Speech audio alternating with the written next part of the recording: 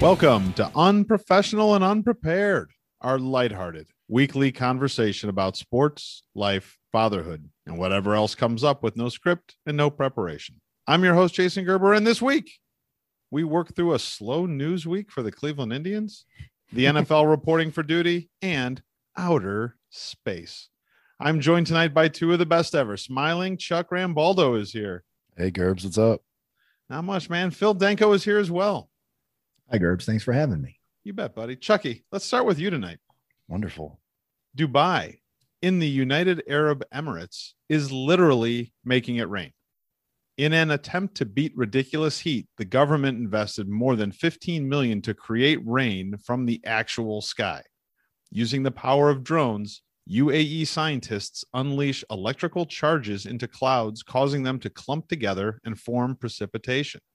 Dubai is now being battered with torrential rain that is so severe it's creating hazardous driving conditions. Chuck, what happens when people start controlling the weather? Well, I assume you're asking me this because I'm half Arab, and that's. But I saw that. Thought of that, but sure. Yeah. I didn't know the price tag. Shockingly, was only $15 million to create too. weather. Yeah, that's amazing. Right? Kind of low, but it's kind of like Frankenstein, right? You don't know what you're creating. I assume they can start it but not stop it if it's torrential. So you just got thought of that, right? Yeah. So I assume they need a version 2.0 to get it under control, but I don't remember what the question was. So I'm gonna. What happens when we control the weather? Yeah, I see a little bit concerning. Yes, unless it's used for positive and good, right? If there are droughts in certain places, or if farmers are struggling in certain areas, and you can actually create moisture, rain, great. But if it gets into the hands of like a Dr. Evil, that could be a real problem. Hey man, I've seen cloudy with a chance of meatballs. This is a disaster waiting to happen. I like meatballs though. Yeah. That meatballs are all right. It's, watch the movie. Get back to me. It's not great. This took several turns I didn't expect, but Chuck, thank you for sharing your Arab culture with us. And absolutely, we'll move on from Dubai, and we're going to do the show a little bit different tonight, guys, because for some obvious reasons, there is a lot to talk about with Cleveland baseball. So our first segment will be all about the Tribe. Then we'll cover sports in the continental U.S. before closing out the show in our final segment by going to Tokyo and beyond. So let's get started, dive right in to a full segment dedicated to Cleveland baseball. And the biggest story that I'm sure everybody knows about from this past week was that the Indians announced that they would be changing their name to the Guardians starting next season. The internet reaction was probably pretty similar to when the team changed the name to the Indians in 1915 after playing 2 years as the Molly Maguires. You guys remember that? No. Wait, the internet was in 1915? That's amazing. That's more amazing to you than the fact that the team name was the Molly Maguires for 2 seasons? Who was Molly Maguire? Yes. Is there a story behind her? There probably is, but I didn't have time to look that up. But yeah, there's 2 years as the Molly Maguires. So 2 big parts, obviously, to the change. They changed the name of the team and they changed the logo. We've kind of been through this on text messages with the group already. So I kind of get the sense that the overall feeling was we're pretty okay with the name. Nobody really loves the logo. My first question is, Phil, were there better ideas for names than the Guardians? I read the same article you guys read a couple months ago where they said they were rooting through something like 1,200 different names or 2,000 different names. So how do you judge if there was a better option than what they chose? I feel like no matter what they would have chosen, we would have all had an awkward kind of pause thinking, well, this is going to be weird. It's a change, right? It's a change. And it doesn't mean it's a bad thing. It's just different. And I don't know what would have been better than the Guardians. I have no idea. I mean, the Spiders, they did that already. I didn't know about the Molly Maguires. That would have really thrown some people, right? Thrown some people off. Yeah. I mean, that's pretty good. Was there a better option on there? I guess that depends on who's reading the list.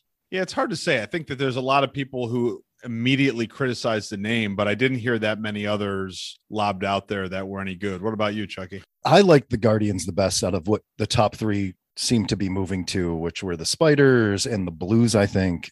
I don't like spiders, so I wasn't into that. However, I do think logo-wise, uniform-wise, there might have been way more cooler options with spiders. I like the Guardians. I think it's a cool name. I don't think it's as generic as people think, mostly on a national level, because if you're not from Cleveland, you don't really understand the meaning behind that name. I see Phil's wearing his shirt. It is one of the coolest things about our city that we're from. And I love going over that bridge when I'm coming in from my mom's house now to downtown.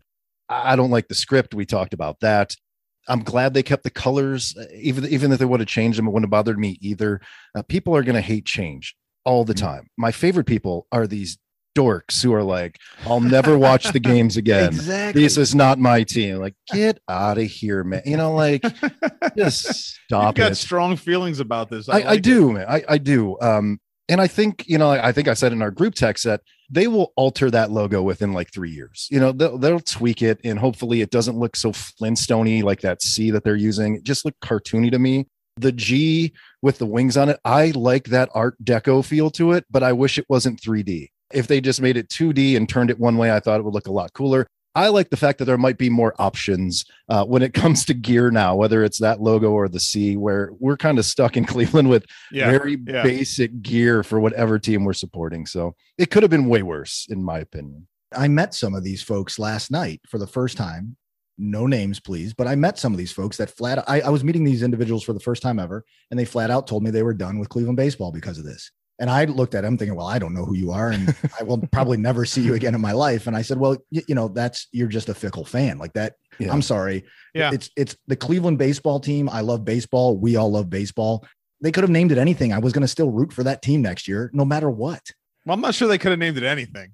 I think one of the things that I noticed is it's exactly what I think both of you guys have kind of touched on is I had people who weren't from Cleveland asking me about the change during the week. And once I explained to them like what the bridge was about and what the statues were about and like what a big part of Cleveland's history they were, all of a sudden they were like, oh, that's great. That's cool that they linked it back to something in the city and stuff like that. There was a great article, and I don't often say that about anybody who writes for the Cleveland Plain Dealer, although there's a bunch of really good writers, but Terry Pluto is not one of my favorites. He wrote a fantastic article about the behind the scenes process to go through the name change and how they went about it. And he said that one of the first things they did was they sat down and they made a list. And by they, I mean like the big wigs and the Indians who are making this decision of the words they thought best described the people of Cleveland, because that's what they wanted to make the new name and the new team and the new presence there for this baseball team be. And they had pride, resiliency, loyalty, and protective. And I think that's actually really accurate. People in Cleveland take a lot of shit for being from Cleveland. We love our town. I haven't lived there in 20 years. It's still my hometown. We are protective of it, man. I don't let people talk shit about Cleveland. I tell them all the good things about it, man. And people make their shitty jokes about the river being on fire. And I had a couple of those. Why aren't they the Cleveland Flames and stuff like that? Like, get out of here. Such the river hasn't material. Yeah, exactly. Yeah. My God. Shit. Get new shit. That river hasn't been on fire in like 75 years. Get over it. All right. Come on. It's actually quite nice. And so I thought, okay, that really stands up. That really shows that there was some thought put into it. The article is great because it goes into all the reasons why they couldn't be something like the Spiders or the Blues, because there are just so many teams out there who have names that are similar. It's a good article. I think it does a pretty good job. I think the most telling thing in the article was the fact that they chose the name about 8 weeks ago, and that's when they started working on the logo. That terrible logo only took them 2 months to put together, which is, it looks rushed to me. So hopefully the logo changes. Yeah. I'd like to take a swing at a more serious part of this conversation. It's not really what we do, but it was such an ever-present piece of the narrative all week long once they announced the change. Was this woke cancellation culture? Or is this just a business decision by this team? For me, I think it's a long-term business decision. It might be a little bit of both, but the issue I've had with people who continue to use the excuse that the name was honoring Native Americans, and how is that offensive? I always have a problem with people. It doesn't have to be about a baseball team name. who dictate what should be offensive to somebody else. I don't understand that. I don't understand why a group of people should be able to tell another group of people who are offended that you should not be offended. You're crazy for being offended. So ultimately, it's a business decision because, like the All-Star game was held over their head, and that wasn't really talked all that much last year or the year before that. Yeah. If they weren't going to change that name, you were probably going to move that All-Star game out of Cleveland. So I respect the Dolans for having to think ahead, not for next season, but for really 10 or 20 years from now. Because let's be honest, everybody, I don't care what they're called. I'm glad they're in Cleveland because ultimately they could have been the Nashville whatevers. Yep. Yeah. I'm happy. You could have called them the Flaming Shitbags. I don't care. See, I don't think you can call them anything. That's a pretty easy logo. From before.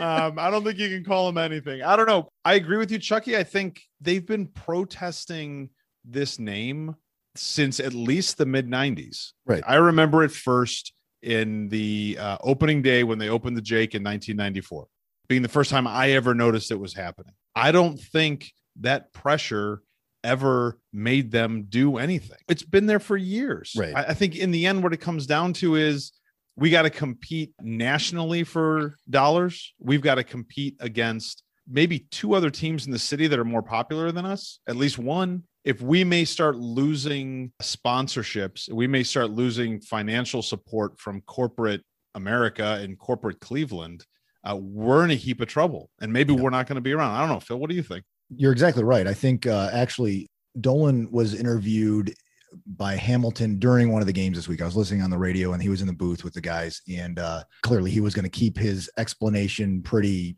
PC and just, it's part of the broadcast of his company. But a point that he made, I thought was interesting, was like there's just almost a sense of relief now going forward that if anyone's offended, that's a problem. So how about we just rebrand in something that can't offend anybody? Right. Like so many other professional and collegiate logos and mascots are, be it animals or colors or underwear or whatever. Who's offended by the Red Sox, the Reds, the White Sox, these kind of things. So I think there was this sense of relief in what he was explaining, that this was something that now going forward, our marketing and our brand, there's nothing to stop it. There's no negativity to stop it other than, we're all going to have a special place in our hearts for the Cleveland Indians because they've been around for over 100 years, but it's going to still be the same team. And we're going to root, at least I'm going to root just as hard for those guys. Can I ask both of you a somewhat serious question? Yeah. When's the last time you wore anything with Chief Wahoo on it? A hat, shirt, jersey? When was it? I have a couple Chief Wahoo hats that I like, and I still wear those. T-shirt I'm wearing right now does not have Chief Wahoo on it. So it is a Cleveland T-shirt that I think Denko got me, actually. I wear the hat, but not often. I wear the Block C hats way more often. Right. I think I have 3 jerseys with it on it and 2 hats, and I probably haven't worn those in like 5 years. It made sense because I finally stopped thinking like an ass and going, oh, this shouldn't be offensive. And then it somewhat is, right? Or it definitely is. So I don't wear it. And I walk my neighborhood with my son a lot. And it's funny because a guy 2 streets down from me has a gigantic Chief Wahoo in his yard. And it says something like "Save the Chief" or something along those lines. And then the guy right next door to him has a Confederate flag flying. And I'm not putting them in the same thing, but to me, it's like, I look at both of them and I'm like, first off, you live in the North and you have a Confederate, you lost, man. Like they lost. I don't understand that. I don't understand the pride behind that. And I think, and I looked almost at the Chief Wahoo as the same thing. Like, I'm not going to put a gigantic Chief Wahoo on my lawn ever. It's never going to happen. Yeah. Well, I think you brought up the exact point that needs to be brought up here before, Chuck, is with Chief Wahoo. It doesn't matter that the 3 of us aren't offended by it. Right. We don't have a say in that. Right. We don't have a say in that.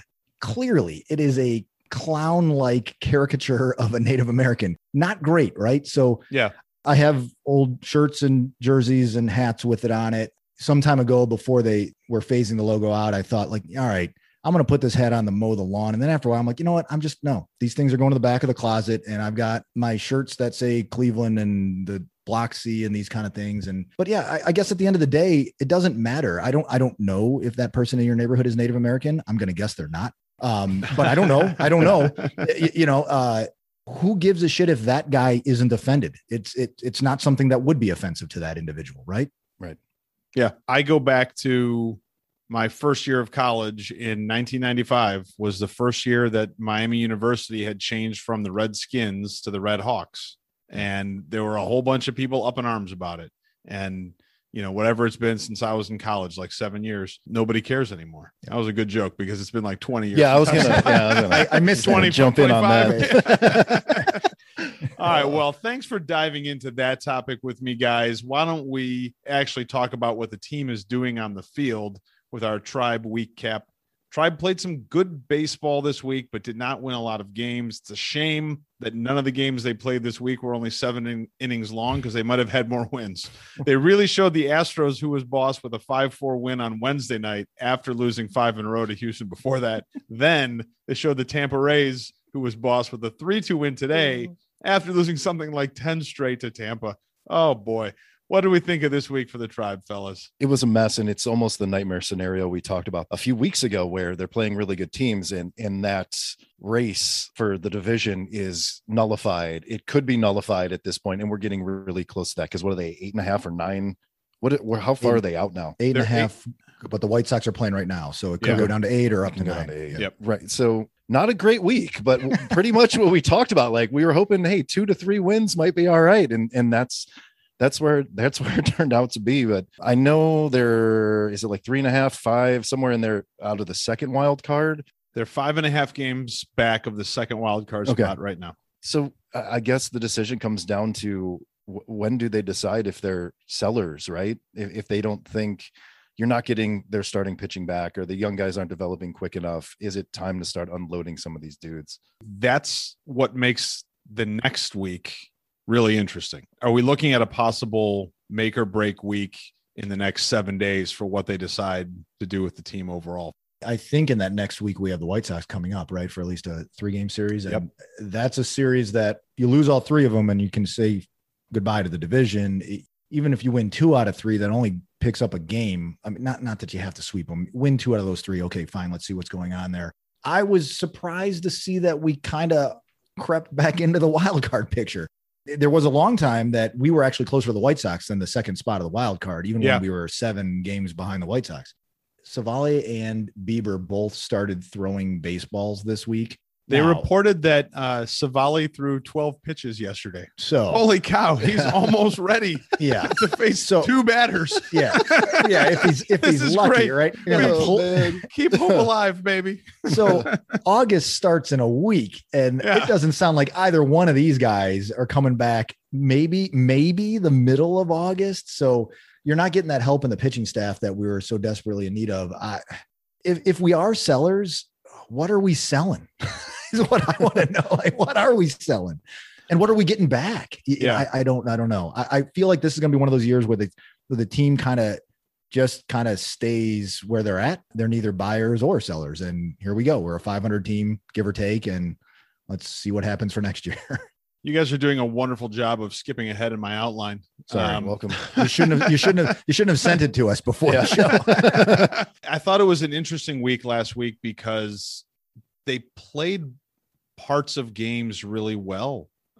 They got some good starting pitching, which they haven't had consistently for 3 or 4 weeks. And they still found ways to lose games. I think the defense was bad at times, just poor decision-making, bad base running again sometimes. And those guys that were kind of like the middle relief guys, your Whitgrens and your Sandersons and those guys were really terrible all week long. Phil, who do you think had a good week for the Tribe? I'm going to go with the Big Earn. Oh, you son of a bitch. You even took the nickname. I was like, son of a bitch. Wait, I've been calling him the Big Earn for like 3 weeks. Anyway, go ahead. Ernie Clement. Ernie Clement had a really good week in the 7 games. I think he played in 4 of them. He hit like 360 something, I think. Like he was he had the 3-run home run in the 1 game or whatever it was. So just a very good week for a guy that, again, at the bottom of the order. I did notice he hits a lot better when he plays third. I don't know what that says about his situation, but when they move him to the middle of the field, he goes over. Maybe I'm looking too hard into it, but he had a good week, and out of a guy that we're just hoping to all right, can you come out there, plug a gap on the defensive side and hit at the end of the lineup and maybe every now and again get a base hit, so to come out of there hitting over 350 was a great week for the Big Earn. Chuck, you got anybody left? Sorry, Chuck. I thought I didn't Phil know he would was never coming to me. touch the big earn. I thought he would be all mine. I had a backup because I thought for sure he wouldn't come to me first. Well, who's your backup? Please have him. All right, I was going to go with Cesar. Hernandez had a good week. I think Big hit today. Hit a home run today. I guess that's it. Like there were days where I thought the timing of when he produced, like, oh, okay, that's good. Like that. All right. Yeah. He's kind of been that way all year, right? Right. Like hasn't hit a ton, but hit well in spots. Zimmer had a good week. I would say that Eli Morgan, Cal Quantrill, and Tristan McKenzie each at least had one good start. Right. And that was good. I guess that would be my other, like some of the starting pitching, the fact that I think in 4 of the 7 games, they got to the 6th inning, which is a event in itself. So, and even God, what's his name? Meja, right? Am I pronouncing it right? Even though he didn't pitch Mejia, thank you. I'm not even close. The first time he pitched this week, it was a little over 4 innings, but he still had 8 Ks. So I was pleasantly surprised looking at some of those stat lines. Like, hey man, they made it to the 6th inning. Oh shit, we still lost a lot of those games. Yeah, but, it's just it's such a strange thing because it's like, oh man, if we just get the starting pitching worked out, we can start rolling. Yeah. And then they get the starting pitching to go, and the middle of the bullpen falls apart. Chuck, we had a bad week. Big picture here. Ownership had a bad week just because so many people were like, the name sucks. The logo sucks. I'm never going to support this team again, blah, blah, blah. That's the easy one to say. Off the field, they had a bad week just because nobody was going to be super agreeable to it. And obviously the most vocal voices are the ones who hate it. So they had a bad week. Yep. I'm going to go with Bobby Bradley. Had a bad week. I think he had 1 hit. He did. Yeah, he was mine as well. One hit, one week. Goddamn hit. That's all we got. You can't say goddamn on the pod. 35 people are listening. Bobby Bradley had a bad week, and I was thinking about this. And as I was thinking about it, he actually had a clutch sacrifice fly in today's game. Yeah. Like, okay, he did round it out a little bit. Maybe that sacrifice fly is him getting out of it a little bit, but he has just looked lost at the plate, and we need that in the middle of the lineup. We need production. Can I go actually away from the tribe who had the worst week? There's an actual Cleveland Guardians already. They are a men's roller derby team. Oh no! They had a bad week. They had a very bad week, but they own the website clevelandguardians.com. So that might turn into a very great week at some point if they have to buy them out. But that just became the most valuable roller derby team in the world. Yeah, right. They have one asset, and it is worth like $100 million. That's right. Now. That's right. I had no idea we were going to talk roller derby.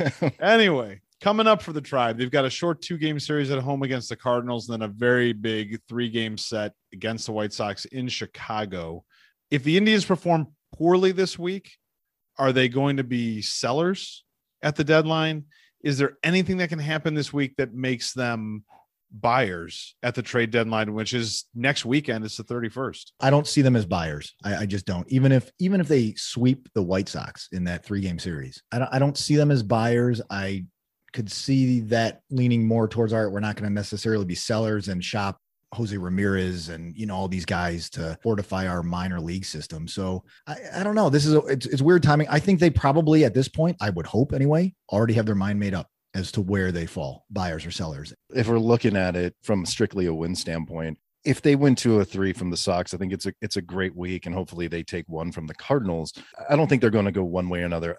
I assume maybe if they completely shit the bed and lose 5 straight, then everybody is probably up for trade. I assume at that point, maybe not Jose Ramirez, but it's a make or break week for this team, for the pitching staff, for the position play. Any of these guys who can contribute need to pull it together this week. So they can either gain ground, whether it's in the division or at that second wild card. Or Phil's exactly right. They probably just ride out the season with what they got. And if those 2 guys come back, if the 2 pitchers, Bieber and Savale or whoever come back, it's for naught at that point, more than likely. And we just see where we end up at the end of the year at 500 or a little below it. And we'll see you next season. So what about the other players? So forget Jose Ramirez, but why forget Jose Ramirez? Well, I mean, because of what I'm going to ask, like, I think that's probably the guy you can trade and get the most for, right? Of course.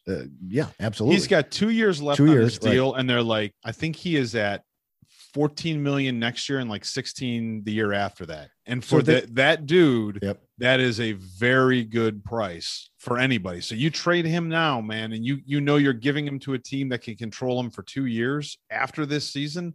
I think you get a boatload for him. I'm not saying do it. I'm not saying I want to see him do it, but so that's why I said that's forget, the guy forget him. I said forget Jose Ramirez because I think that's the obvious trade. That's the one piece we have that would get a lot back at this point. So the rest of the team, if they decide to be sellers, you've got a lot of like these middling type trades, right? Like you're going to trade a Cesar Hernandez because that's a good piece to add to a contending team. But what are you getting back? So that's what they're going to look at. Like, all right, are we getting back a bunch of minor league talent? Maybe some outfielders. Outfield's good. We need that. We need some outfielders. We drafted nothing but pitchers. So I could see maybe something like that happening. Again, that's why I said forget Jose Ramirez, because I think he's the only asset they have that they could trade and get a haul back for. I think if they really shit the bed this week, J-Ram is probably on the table, although I don't know that I think it's a great move because you've still got him for 2 more years. You can still get a boatload for him next year if you want to. It's Shaw and Cesar Hernandez and Eddie Rosario maybe are the 3 guys that maybe they move. Now think about this. What if we become buyers and we trade for Rays first baseman G-Man Choi? Because wouldn't a guy on the team named G-Man be perfect for the Guardians when they start next season? Yes. And the dude can play. The dude can play. So who's with me on making a move to bring in all in? All in. Is he available? Let's do that. I doubt it. But, money talks, Chucky. Everybody's available.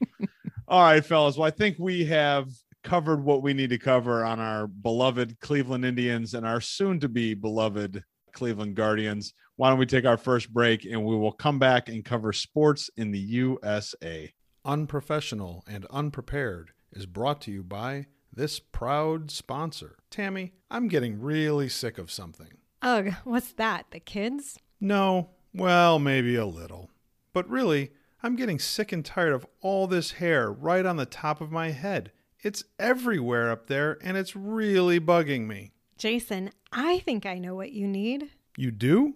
What? You need Just for Danko Miracle Hair Remover. What? A hair remover? How does that work? It's easy. Rub Just for Danko Miracle Hair Remover on the top of your head and watch your hair disappear. Holy cow. A product like that must be really expensive. Huh, you would think, but you would be wrong. For less than the cost of 2 haircuts, you can be really bald every day. Should I try it? Hells yeah, baby. Other than your face, your body, and your height, Just for Danko Miracle Hair Remover will have you looking like Dwayne "The Rock" Johnson in no time. Just for Danko Miracle Hair Remover for men. Sick of hair? Grab some Danko. Welcome back, fellas, for our second segment, and we'll talk sports happening in the continental United States. And as you know, last week, the NBA Finals ended. The Bucks defeated the Suns in 6 games.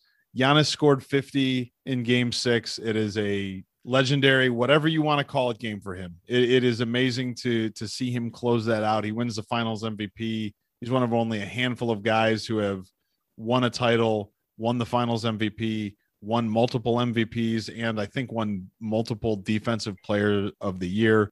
Hats off to the Bucks for an amazing run in the Finals. Why don't we take a brief look back at Jason Gerber's worst takes on the NBA Finals and the Milwaukee Bucks. Episode 29, I said, if Giannis isn't scoring, where are the points coming from? I still think the Nets will take this series. Episode 30, that was the first time I asked if the Bucks were secretly shitty. I also said, if you have an unstoppable player, you have a great chance to win a 7-game series. But I was talking about Trae Young, not Giannis.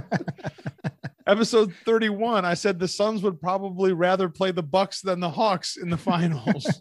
Episode 32, I said the Suns in 5, and I asked you guys if Giannis must be nervous about signing a long-term deal with the Bucks because they probably won't be able to put a team around him that would be good enough to win a title. So, Chuck, which of those four do you think aged the worst in the last 5 weeks? I think we're all guilty here. I appreciate that you put some onus on yourself, but nobody at the beginning of the playoff run on the pod was like, I'm taking the Bucks hands down, and Giannis is the best player on the planet. Out of all of them, though, maybe when you attacked him, was that the one? Was it the second one you said? Well, I don't think I ever actually attacked him. Did you question him if he was scoring? Which one? No. I'm sorry. No. I wish you had paid better attention. I did. It was just very long. No, in episode 29, I said if Giannis isn't scoring, where are the other points coming from? Okay, so the Nets are going to win their series. Got it. Yeah, they had two other scores, so that one's null and void. Okay, right. Maybe them playing the Hawks. That might be the one that was the most. Okay. Phil, what about you? You're being too hard on yourself. I thought Brooke Lopez. I thought Brooke Lopez played for the other team. That's true. Now he has a ring. Yeah. Having been traded to the Bucks mid-series from the Nets, right? As far as I understood. Yeah, I think the one that you listed that I don't know. I guess probably didn't all that well, although it was only a couple of weeks ago, is if Giannis is regretting signing a long-term deal because he'd never win a championship. That would have been my choice because that one was proven wrong in less than 10 days. So even though they won the championship, aren't the Bucks still secretly shitty? They have a ring. Yeah, of course not. No, at this point. I don't know if you saw any of his press conference afterwards. I watched the whole thing. But guys like us from Cleveland or from any city that is comparable to Milwaukee, who has a franchise like that, where he was the first dude, and most people that night said he is now the face of the NBA. He has taken what LeBron James has owned for 14 years, and it is now on him. And if that's the case, I'm happy it's that dude who said it would have been easy to go somewhere and create a super team. I didn't want to do it that way. That was the coolest part for me. Like I would have liked to have seen the Suns win, but I'm happy that the Bucks won. But when that dude talked and said that, he probably talked to 80% of fans in this country who know that it's going to take a miracle and God's hand has to move for your team to win a championship for where they're at. So I like that dude now forever. I'm a big fan of that guy. Did he kill the super team? I hope so. I hope so too, but I don't think so. No way. No way.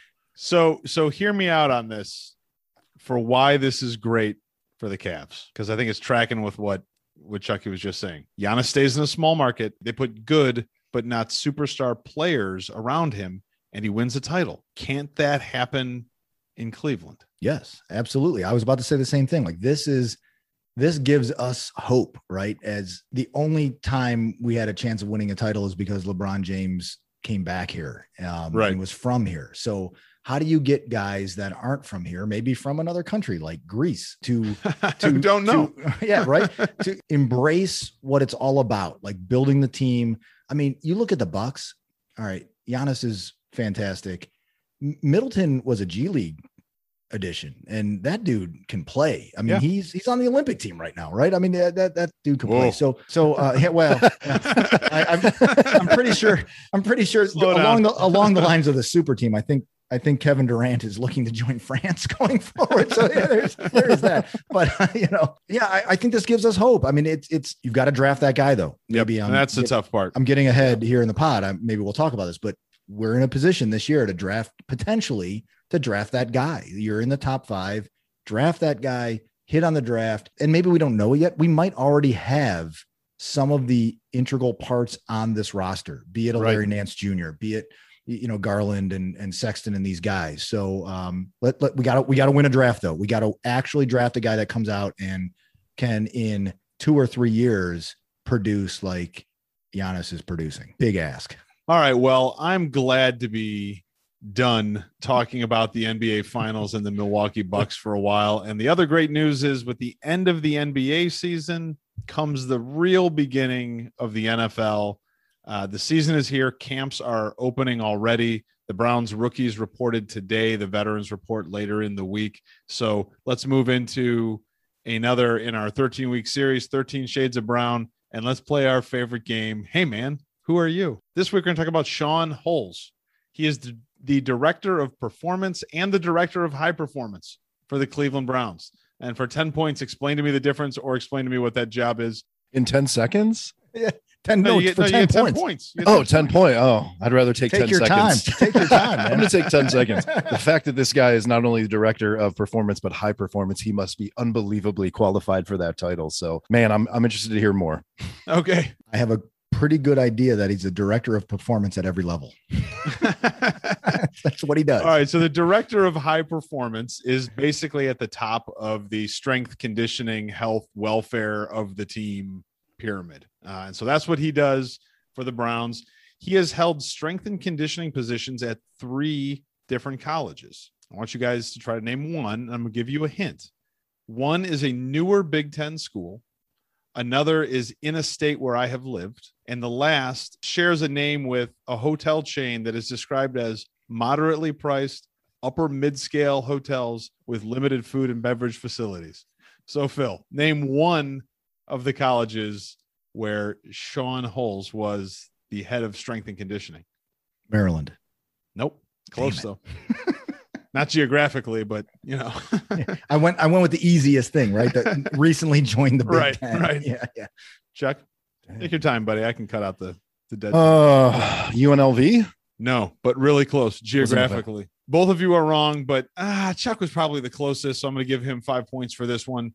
Hull was the strength and conditioning coach at Nebraska, the University of Nevada in Reno, and at Hampton University. I was going to say fucking Hampton. Honest to God. I was like, that's the only chain. I was like, does the Red Roof Inn? Is there a Red Roof Inn college somewhere? Like, wait a minute. Is there a Clarion University? I have no idea.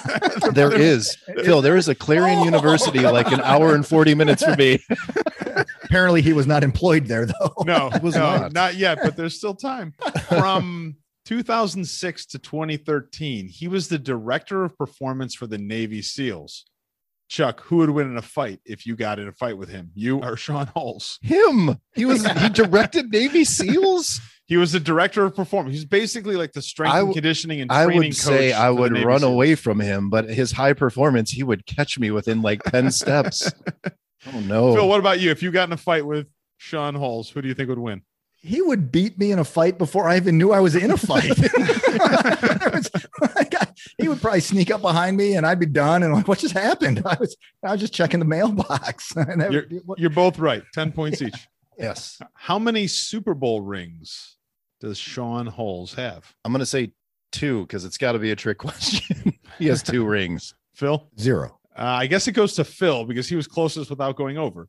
Before he came to the Browns, he was with the Philadelphia Eagles and won a Super Bowl. So Holes has brought a data-driven, high-tech way to prepare, train, and track athlete performance, and I think most importantly, injuries. Do you think that was a good idea for the Browns? Yes. I'm going to tread lightly here because my employer no longer works with the Browns and their injuries, and I wish we did because I feel like we could do a better job. There we go. I'm going to leave it at that in terms of the employment part. But yeah, that's a huge role, right? I mean, that is something that finally the Cleveland Browns have depth.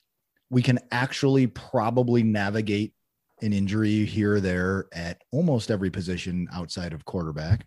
It's me knocking on wood. To really dive into the science behind that, like how do we prevent these injuries? What gives us the best chance? That's a huge deal. You got to do it in this day and age. Injuries are going to happen in football. I mean, without a doubt. I mean, it's a collision sport. That's going to happen no matter what. But to get these guys prepped so you're not losing DBs to hamstring strains and those kind of things is huge. Chucky, what do you think? Phil gave a pretty strong answer, buddy. Right. Yeah. Like, so I'm just going to say, hey, Phil did a great job because he can talk about it way better than I could. But I'm just so happy that how far that has come in like the last 15 to 20 years. When we were athletes, it was just like, hey, wrap it up, ice it, and get back out there kind of deal. So the fact that it is now just so data and science driven, and why shouldn't it be when these guys make that much money? But yeah, I could never explain it the way Phil did. So congrats, Phil. Give him 5 points for that, please. I'm going to give him 4. Don't tell me what to do. All right. Final question. And this is going to be, I think, the best joke I've made on the podcast that will never transfer to our listeners because it's visual. I'm going to ask you guys, which of the members of the UAU, the unprofessional and unprepared team, should go as Sean Holes for Halloween? I'm going to share my screen. Do you guys see that? Oh, damn it. Chuck, who should go as this guy for Halloween? Yeah. I mean, that could be Phil's brother. So Could be Phil. That could be me. yeah. Good grief. Holy cow, man. It's like if me and Jason Statham had a kid. No, that's if you had a kid. I do have a kid. They're adopted. That's amazing. Holy cow. That is amazing. Like even the skin tone, the complexion, it's definitely Phil. Yeah. I did not know this. I'm reaching out to this guy tomorrow morning. This is going to be awesome. So I actually tried to reach out to him to get him to come on the show. And I have not received any responses, but I think he's probably pretty busy. So it's probably going to be hard to do that. I'm going to find some way, maybe on the Instagram feed or something like that. I can put this picture up side by side with Phil, because it's the only reason I chose this guy was because of this. That's amazing. This entire segment was based on the fact this guy just looks a lot like Phil. So that's it for another segment of Hey Man, Who Are You? I think Phil wins, but just because I look like the guy. Yeah. Let's move on from talking about the Browns and just talk about the league in general. And let's start where every NFL conversation always has to start, and that's with the quarterbacks. So going around the league to some of the quarterback storylines, some of these we've been talking about since the season ended in February. And I think ESPN has run a story about Aaron Rodgers every day since the end of the season. I don't think anything has changed, and nobody knows anything more about what he's doing. So why shouldn't we jump in? Who wants to predict what's going to happen with Aaron Rodgers this year? Go for it, Chuck. Oh, if you believe what national media is saying that he could retire this week, I can't see that happening. Him and who's their unbelievably good receivers? Devontae Adams, is that his name? Yeah. Adams, yeah. All right. So I don't know if you've seen, they have now moved in like Kardashian territory this week on Instagram, posting the same photo at the same time of Michael Jordan and Scottie Pippen together with no explanation. Like it's a riddle wrapped in dog shit with hair around it on fire. If you're that unhappy, but you're that talented, I assume it means that your favorite thing to do is compete. So he's got to play, and I don't see why that can't be worked out. Like can it be that bad for him in Green Bay? Is it that bad? Yeah. Has he not nearly turned into Brett Favre, where Brett Favre was such a cunt when they drafted him? Sorry, Gerb. He was such a jerk when they drafted him. And now he has become, wouldn't you think like experience tells you I'm never going to be that guy, but he's turned into that guy that he hated, that he drafted a younger quarterback that's supposed to take his job. That's the point, right? Isn't that what every franchise does in any sports? I'd almost be happy if he retired at this point. I'd be fine with it. I wouldn't miss him. Phil, how about you? Any prediction on what he's actually going to do? I think Aaron Rodgers is going to play quarterback this season for the Green Bay Packers is what I think is going to happen. Like at some point, like all this stuff, like, all right, whatever, off-season bullshit. I hit some golf balls with a bunch of douchebags and whatever. Now I'm coming back to work, because to Chuck's point, like, it's not like this guy can't produce on the field anymore. He is an MVP caliber quarterback. I don't know. Are things that bad in Green Bay? Like, they're a perennial contender, right? Yeah. Yeah. I just think he's pissed that they haven't made first round upgrades to the offense around him. And they drafted that quarterback last year. I think he feels like I might as well leave and go someplace where they've got the pieces in place to keep winning, rather than being on this team that is going to perennially win, 10 or 11 or 12 games, go to the playoffs and lose to somebody who's got better skill players than he does. Now, I don't even know if any of that's true. I don't even know if I agree with that, but I think that's where he's at. It's not about money. It's not necessarily about, I don't like living in Green Bay. I think it's, my window is closing. I've probably got 2 or 3 really good years left in me. I want to go someplace where I can win for sure. Right? They have legitimately on their roster a top 5 quarterback, a top 5 running back, and a top 5 wide receiver. What else? So do you need a better tight end? Right. Yeah, right. Like, I was about to ask, like, where does he go? And not to mention, he's under contract. So it's a trade. He's going to force a trade. So I have a solution. Where does he go? Yeah. All right, Gerbs, where does he go? Where does he go? Texas. Straight up swap. I know. Deshaun man. Watson for That's the only thing. I don't know who else is trading for that guy. I don't know how you trade for that contract. I don't know how you work any of that out. I tend to agree with you, Phil. If he's going to play, which I think he will, he's going to be in Green Bay. That's got to be what happens. As much as I would love to see a Deshaun Watson for Aaron Rodgers trade happen, I don't think that's going to go. But. So what about a team like what the Buccaneers did with Tom Brady? They had all the pieces around already, on both sides of the ball. Who's there? So who is that? Is that a 49ers? I don't know. The 49ers have a guy and another guy already. They drafted a quarterback in the first round. Right. Well, right. But that guy's not ready to start. So do you make, maybe you take Aaron Rodgers for Garoppolo? No. Absolutely. Yeah. Right. Yeah. For Garoppolo. But you're absolutely where is it? Is it maybe Las Vegas? Like, are they that close? I mean, they have skill players. They have a decent defense. Yeah. But if I'm Aaron Rodgers, is that a better situation going to the Raiders? Is that a better situation than Green Bay? The only thing that makes sense is him staying, but we're going to find out when he sits out the first couple games of the year, we're going to see, who's really in control of this, because that's when I really think his leverage starts to kick in. Moving from Green Bay to Pittsburgh, Ben Roethlisberger, probably inspired by Burke and probably doing 150 push-ups a day, allegedly showed up to camp skinny. Is Slim Big Ben more of a threat in the Central Division than Stay Puft Big Ben from 2020? So I live in Steeler country. Yeah. And listen, I saw the picture and I asked Steeler fan, like, he looks no different than he did last year. He is wearing a loose-fitting t-shirt that is gently caressing his gigantic stomach. And I'm like, what are you talking about? He's in the best shape of his life.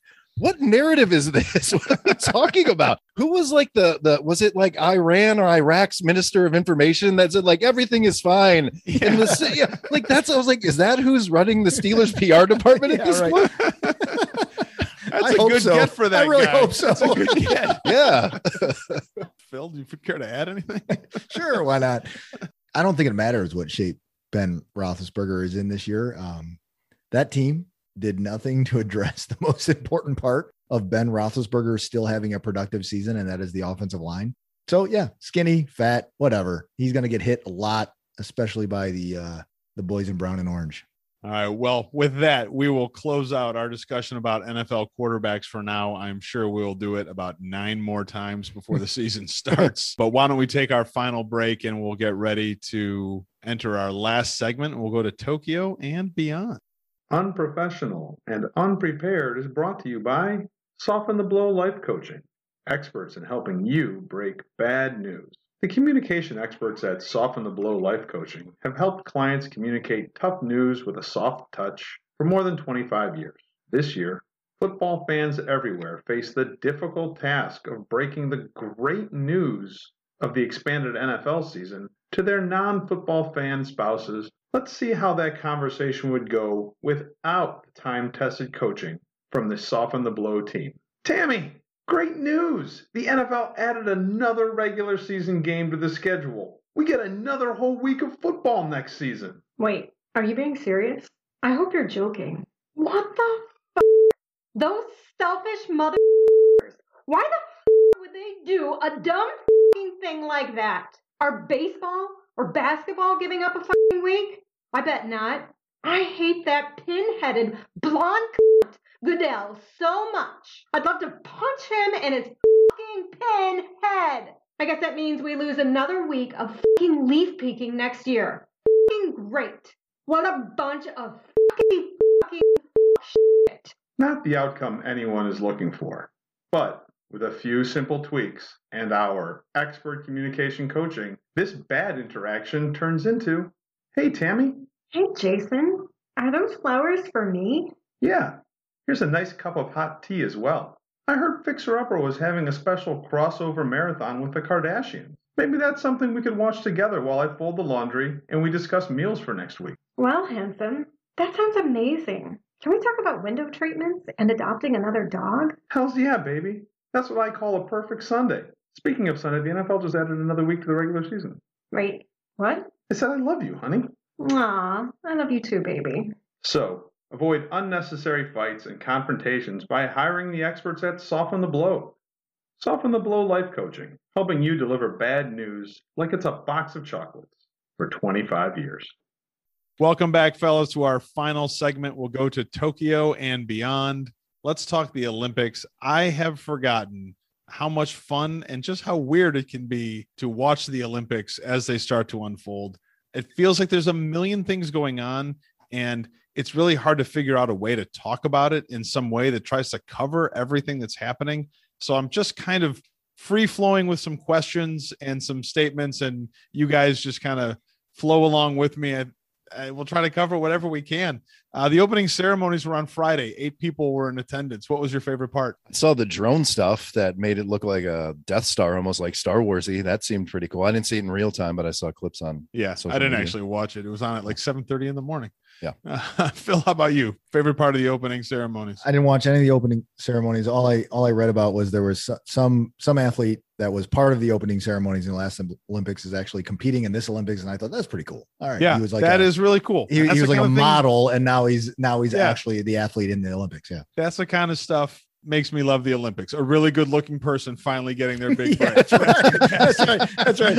Thank God that really hot guy got everything he had coming to him. Right. Yeah. On Peacock, which is NBC's streaming service, there is a channel that is nothing but a live feed of the Olympic flame. You just pull it up on your laptop and just watch the flame burn. Yeah, and I will tell you, it is surprisingly relaxing and enjoyable for a short period of time. I'm putting it on tonight. So last night, I have Peacock, and I was scrolling through the channel. I'm like, that can't be real.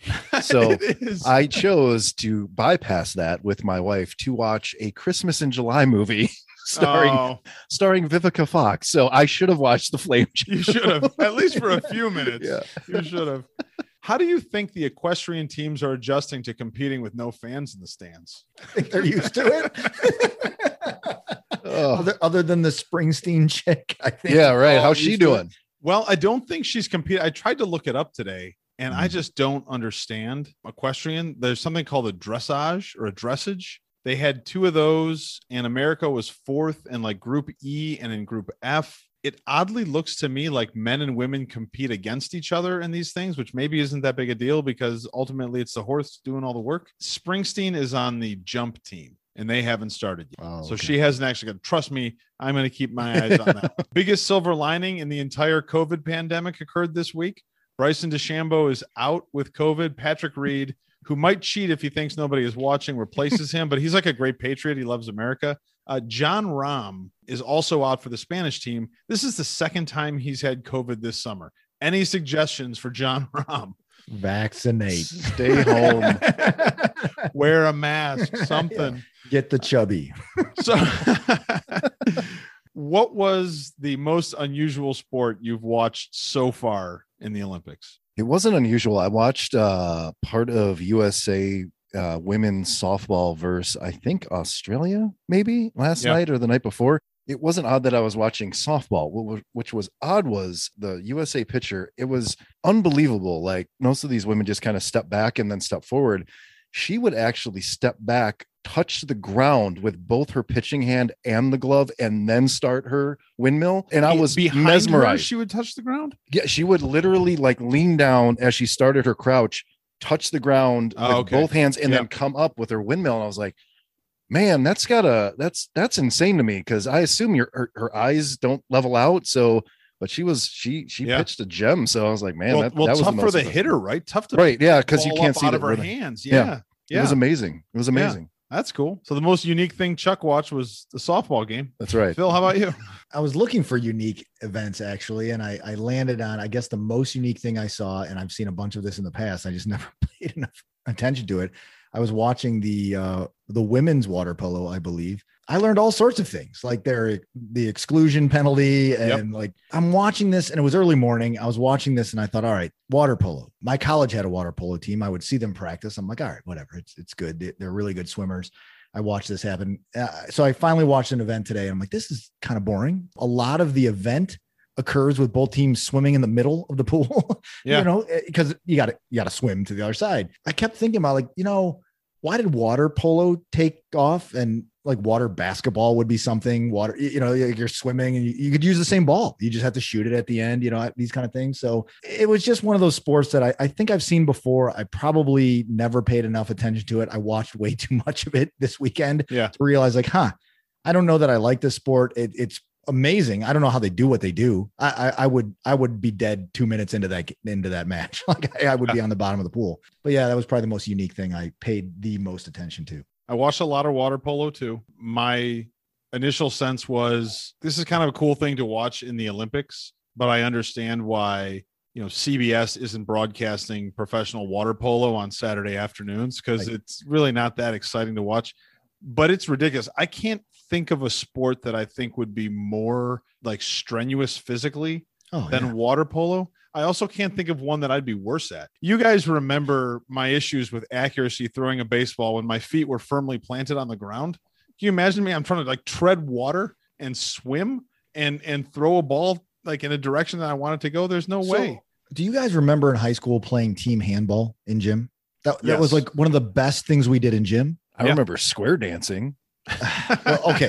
All right. I'll recant. The second best thing we did in gym was team handball. Cause in square dancing, we got to like dance with girls. That was cool. Right. As freshmen and sophomore, like, hey, team handball was a sport that I didn't know existed until we got to high school and it was in gym class. I'm like, wow, this is really hard to do and fun and competitive. The team handball was on a basketball court where you got to run and the ball was small enough to where even I could palm it. Water polo is taking that exact same sport and putting it into a pool and making you swim or tread water the whole time. Yeah. Like I said, I think I'd be dead on the bottom of the pool. No, thank you. And I don't know if you watched any handball this weekend. I did. Did you? I did not see it. The goalie is the most thankful position ever created in sports because basically what you're doing is jumping spread eagle, trying to cover as much of the goal as you can. And I've got to think that there are some shots to the junk that happen regularly in that one. Anybody watch any skateboarding this weekend? I did. Chucky? The only clip I saw was the dude who went down a rail, lost control, and then went nuts first backwards into another rail. Yeah. That's the only highlight I saw. Yeah. It's absolutely bizarre because it's the only sporting event I've ever seen in my life where literal teenagers, like 13, 14, 15-year-old kids are competing against grown adults. They're all on the same, course, whatever you call it, together. And they're all wearing earbuds. And they all have their iPhones in their pockets while they're competing in the Olympics because they're like listening to music while they're doing it. I'm like, this just like blows my mind how they're doing it. But I loved it. It was a lot of fun to watch. Some more serious things. Team USA's men's basketball team lost a game to France today and has a big game looming against rival Nigeria, I think on Tuesday night. So is it time for Team USA to go back to using college players? I mean, I think last week I said they'll just turn it on. Oh man. And not that, France has two legitimate NBA players like Rudy Gobert and Evan Fournier. Is that how you pronounce his last name? But still, I didn't see much of it. Maybe I should be asking, is Team USA secretly shitty? So I watched a little bit of it in replay and Team USA was up by 7 with 3.5 minutes left in the game. Yeah. Up by 7. With guys like Kevin Durant and Middleton's on the team now. And I get it. LeBron and Steph and Harden aren't there, but if you took the best 10 players in the NBA that happen to be US citizens and you took the 6th through 10th, don't you think you'd win against any other country out there? They missed layups. They missed free throws. They got out rebounded. The last 3.5 minutes, they took a 7-point lead and they lost by, what did they lose by? I think it was 6 or 7, right? Yeah. That's hard to do when you're playing. To Chuck's point on France, they have 2 NBA starters and 3 NBA bench players. We shouldn't lose a game when we're winning by 7 with less than 5 minutes left. The world has caught up with America in basketball for sure. It's not like these guys can just roll through the Olympics and win every game by 50 like they could when it was the dream team or they could when it was the 60s. It's a little bit concerning to be losing a game right out the gate. I guess I'm not going to flip out too much about it because they did add 2 pretty big pieces in the guys who just came out of the finals. Okay, let those guys get themselves set a little bit and hopefully they'll be more productive, but it's not a good way to start. and certainly not what we expect out of Team USA. Let's give a quick congrats to Lee Kiefer. She won a gold medal in women's fencing. She is the first American ever to win a gold in foil. There might be different kinds of fencing that I don't understand. She is currently a med student at Kentucky, and she trained for this year's Olympics in her parents' basement. Congratulations, Lee Kiefer. Medal count right now, I think we'll try to recap this every time we're on. Right now, China has a total of 11. The U.S. has 10. And whatever they're doing with the Russian team, those guys have 7. So Paul Burke. ROC. It's a weird thing. Like the country of Russia is banned from the Olympics, but the athletes that they trained and doped are not. Is that how that works? That's how that works. They can't display their flag. They can't play their national anthem. The athletes from the country still get to compete and win, you know, and be on the medal stand and get their medals. And they decided to play some Tchaikovsky, whatever. I don't know. You know, it's like, okay, I don't understand that at all. They've been banned. How long? I mean, this is not the first Olympics. They've been banned. This is the first Olympics that they were banned for. Well, it was supposed to be last year. I thought they were banned in the previous Winter Olympics as well. We need does it upset either of you that they are referred to as I get it because they were supposed to happen in 2020. Yeah. But it says 2020 on everything. It kind of upsets me. That should have been updated, but I guess, you know, they've spent years building their branding for the 2020 Olympics and they weren't going to start over again, I guess. They did it in quicker than 8 weeks. I believe that they probably did. We could sell them a G. Moving on from Tokyo to parts beyond, Jeff Bezos and some other people went to space this week aboard the New Shepard. They were actually in space for about 4 or 5 minutes before returning to Earth. It lasted from beginning to end about 11 or 12 minutes for the entire trip. Pretty amazing and cool thing. But I mean, let's be honest. They just got to regular space, right? They weren't really in outer space. Should we be making that big a deal about this? No, I don't think so. It's cool that at some point in our lifetime, we may have the opportunity to go to space. I just said, I don't want to fly to Tokyo. Right. I think I want to go to space. You're right. not the guy. I don't want to fly to Florida. Audience. Right. I don't want to fly to Florida half the time, but it is 12 minutes. And I mean, I could probably stomach that. I would think it's a massive achievement that normal folk, i.e. one of the richest men in the world, can go to space. And it seems like now it's just turning into a who's got the biggest wang contest between these unbelievably wealthy men for who can get to space fastest or how frequently. So it sounded like he was a little bit tone deaf when he got back and they interviewed him. The other thing I noticed was that his watch was on the outside of his clothing. That didn't make any sense to me. I'm like, this guy's a douchebag. Cool and all that we may see either us or our children at some point may have the opportunity to go to space. But right now, the fact that this guy is just super rich and so tone deaf, and when he came back and who he thanked, and it kind of soured it a little. And it looked like a huge metal dong going to space. That was the best part. That was the best part. It was right out of Austin Powers. It was just the metal dong across the radar. I think the thing you notice about his watch is hilarious because I couldn't get past the fact that he was wearing this weird cowboy hat. Right. Why are you wearing a cowboy hat? I think you're right about I want to thank all the workers at Amazon who paid for this. Dude, not like that. Don't say it like that. I do think it's kind of cool that his view, and you can look at it from a real cynical view that all these guys are just super rich and they're playing with the best toy that money can buy right now to get into space. I think from Bezos's view, he thinks he started a business that's going to make money. And he thinks that this is going to track the historical path of the airline industry. And right now, where you're at that very infant stage when very few people can do it, and it's really dangerous, I would think, to do it. But someday it's going to get better, and everybody will be able to do it, and it'll be common. That's what he thinks. I don't know, Phil. Do you buy that? I guess I hope that's where we're going, right? Like space exploration eventually in the evolution of humanity is the next frontier. I don't know if what Bezos is doing is actually that, though. I think why not? Well, I mean, I guess they've sold flights for all of 2023 already. Sure. I mean, So they're selling this as in its infancy, yes, because the destination is still Earth. Right. I mean, right. So I was like, you're not getting on. This is a tough room. Yeah. I really got to be. I'm just saying. It'll be cool when they can land on something else. Yes. Like, all right, the destination is exactly where you took off for, at least maybe the other side of the same country. I don't know. But that said, like, yeah, it's the beginning of what could be, I guess. And if it's going to fall in the lap of the insanely rich billionaires to get us into space exploration, then so be it. I mean, I don't know that governments are taking us to the moon and Mars and beyond again. I don't know. So maybe it's the super rich and it's by invite only, or how much money do you have initially? But eventually this becomes something else. His suborbital flight is the proverbial small step, I guess. Yeah, I agree. Chucky? I'm never going to space, probably. He's not even going to Florida. Yeah.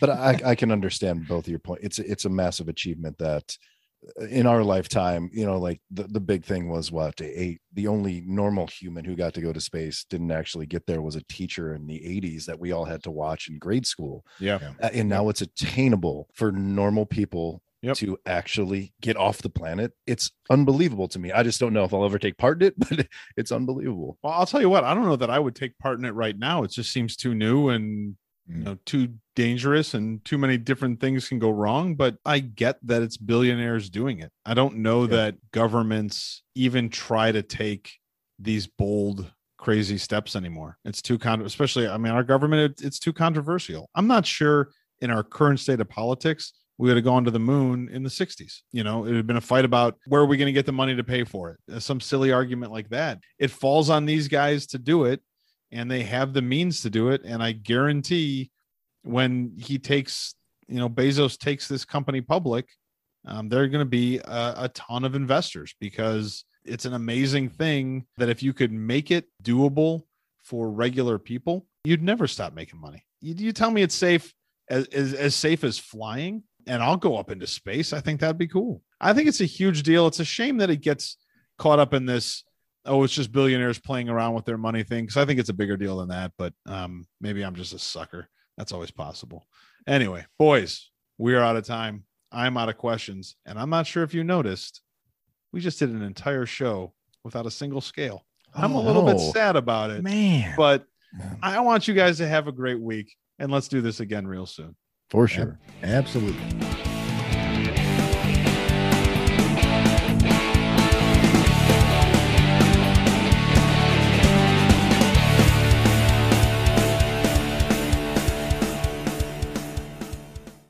They could have named it anything. I was going to still root for that team next year, no matter what. Well, I'm not sure they could have named it anything. I could think of a few examples. Oh, now this is a first for the show.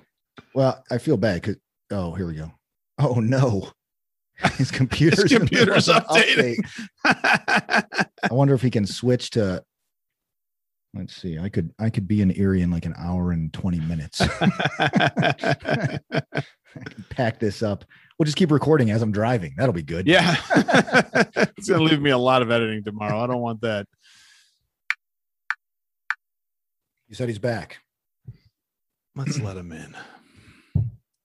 Oh, hey, Chuck. Sorry. That's all right, man. We're done. We're done talking about it. Yeah. I was like, I just killed the momentum. It didn't even give me a warning. It just went to it. You were just gone, man. We were right into it too. I know. I'm sorry. Please recreate the last sentence, Phil, you were saying. I'm back. Please let me in. I don't even remember. Sorry, just disconnected for a second. God bless it. Completely cutting out when I'm talking. Just now. Just now it did. Yeah, you're good right now. It just keeps changing the default microphone. This week we're going to talk about Sean Holes. This week we're going to talk about Sean Holes. Phil, any idea what Sean? I don't understand why I can't say this dude's name. Any idea what Sean Holes does for the Cleveland Browns?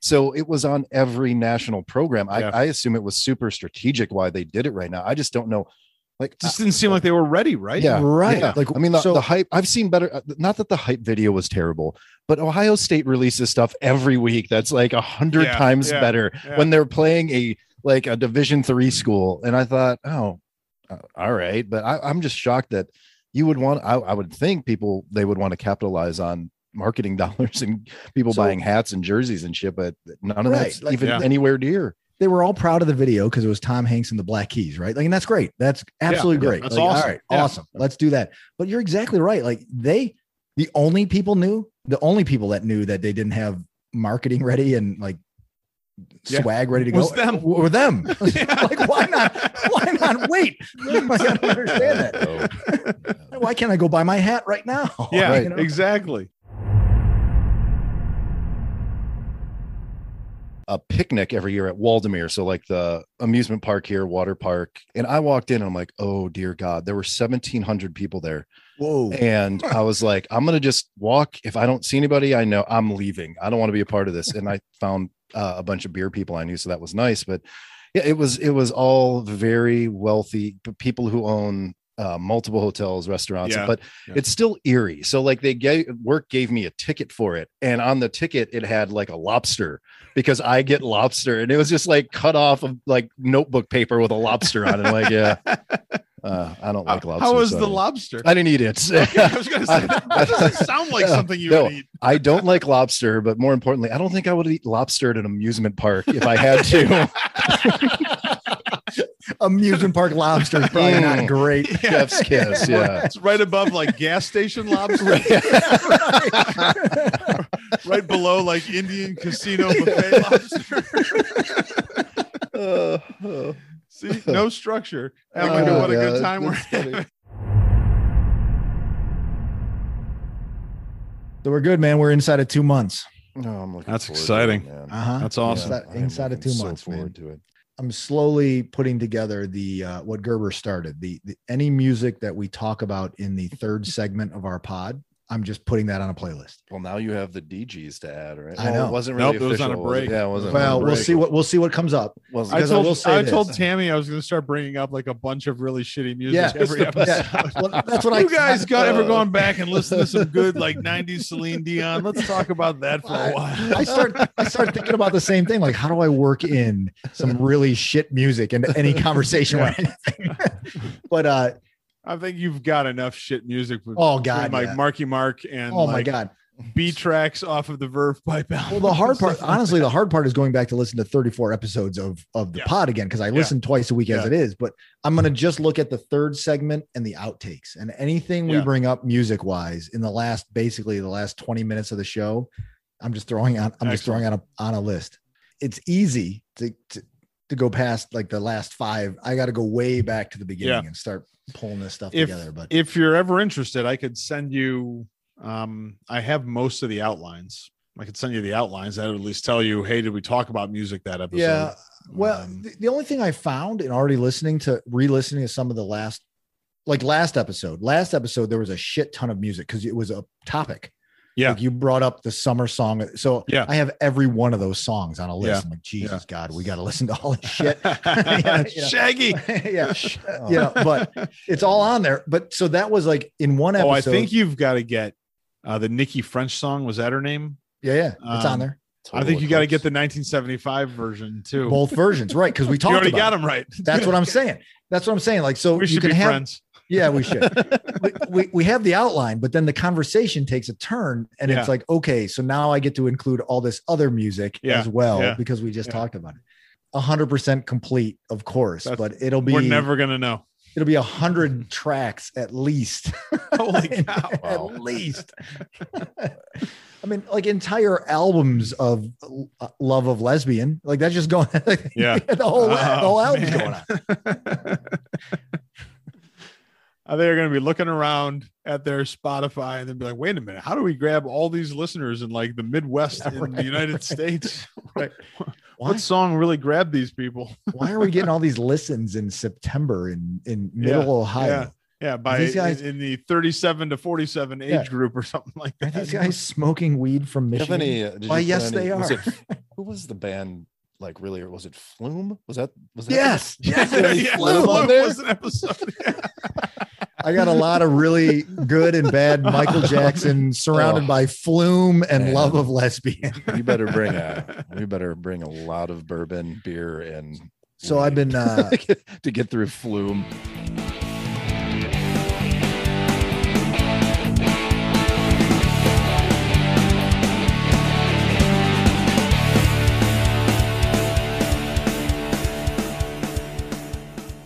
What do you mean I'm funny? Funny like a clown? Here to amuse you?